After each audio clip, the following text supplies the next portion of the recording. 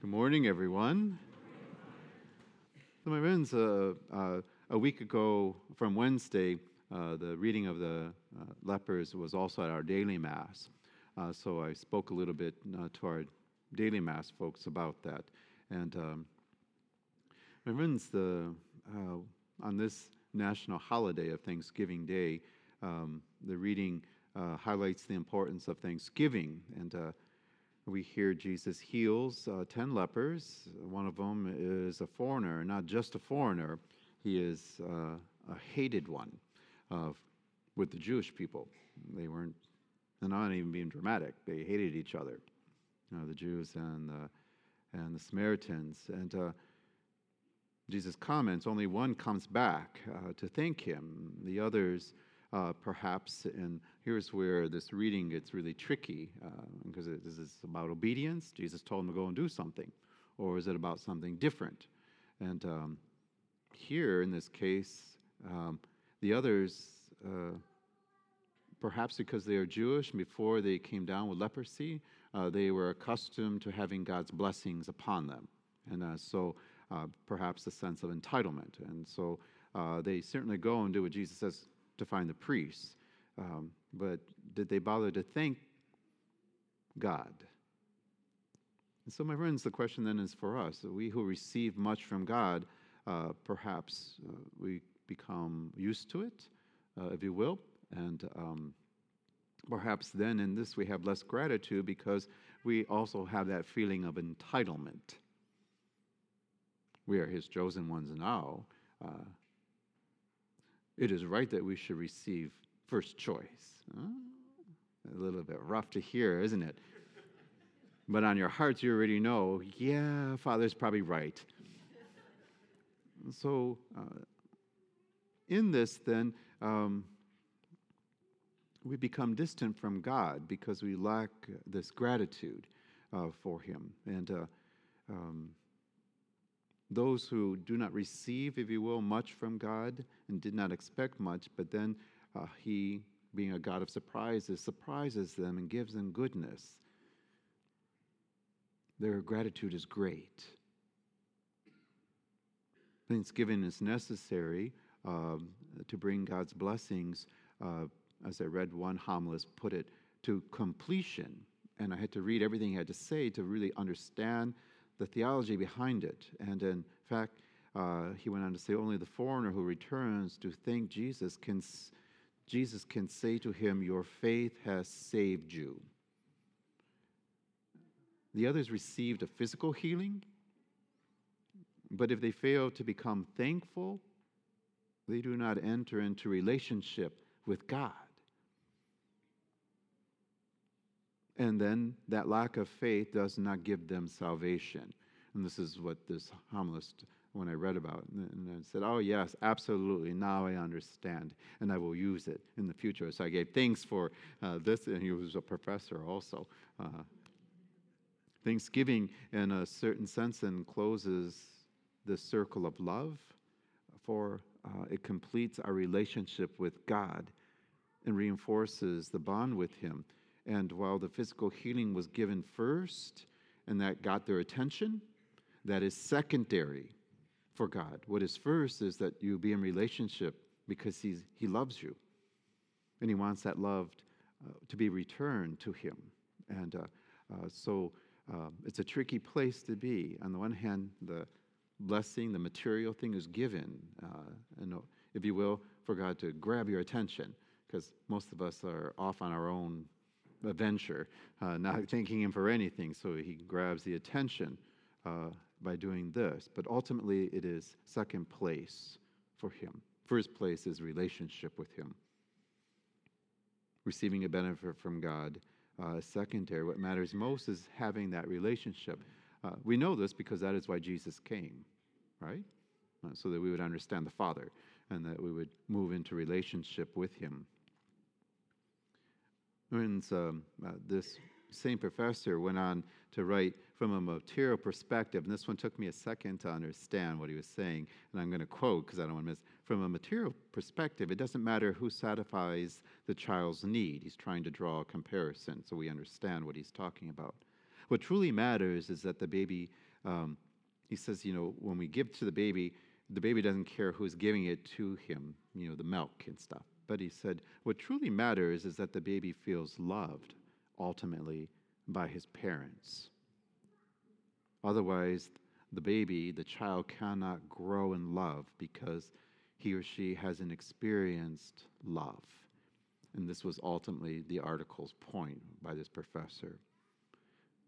God wants us to feel his love and to thank him, not because he is some kind of egotistic God or jealous, but he wants to give us not just gifts, but he desires to give his entire self. And we thank him for his gifts when we enter into relationship with him and complete that cycle of love, as that professor wrote. Thanksgiving is important because it means then we recognize that God loves us completely. And there are benefits to that relationship, of course. Amen. Friends, as it is on Thanksgiving Day, this gives me the opportunity to talk about the celebration, this national holiday. And Reverend Father, you will know on this day, because it's, remember he was joking about some of the American students that are studying for priesthood in Rome. This becomes a challenging day because this is an American holiday. And because it's an American holiday and this Mass is set for the Diocese of the United States, I can licitly and validly speak about this secular thing that people look at. So this custom of celebrating a day of Thanksgiving traces its origin back to the year 1621, when a governor of the Plymouth colony appointed a day of public praise and prayer to God for harvest. So there's much myth around our Thanksgiving holiday, particularly about pilgrims and Native Americans having a meal together. It doesn't seem like that's the case. So, friends, the practice soon spread to other colonies. President George Washington, at the request of Congress, this is amazing, proclaimed the first national observance on Thursday, November 26, 1789. Thanksgiving Day is an American original, and it is the only American holiday which has an inescapable religious character. Whatever the atheists want to say, they're not going to be able to undo this. So I'm always amazed that they didn't try to abolish it altogether and call it something different. But instead, it's been changed into a day of gluttony, where you all eat too much and then you sleep the rest of the day. Or of late, you go shopping on the internet. So my friends, I often think, and you've heard me say this, to whom does the atheist think on Thanksgiving Day? They think themselves. As it is, the observance of this day has taken other meanings in our time. Nevertheless, we Catholic Americans know to whom we should give thanks and how to go about it. We come to Mass. We acknowledge that all life and every good gift comes from God. He is the one to whom we thank. We come together this morning to celebrate Mass as a thanksgiving to God. In fact, every Mass is an act of thanksgiving. You know the word Eucharist comes from Eucharistine, which in Greek means thanksgiving. It is appropriate and helpful for us as American Catholics to observe this special day once a year as a day of true thanksgiving. We give thanks to God for the principles upon which our country was founded,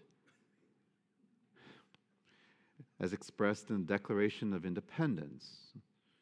We hold these truths to be self-evident, that all people have been created equal, that they are endowed by their Creator with certain unalienable rights, that among these are life, liberty, and the pursuit of happiness. It is very wise to be careful that we do not slip into just the solely mentality of nationalism around this holiday, or even worse, complacency about the traditional observance of it.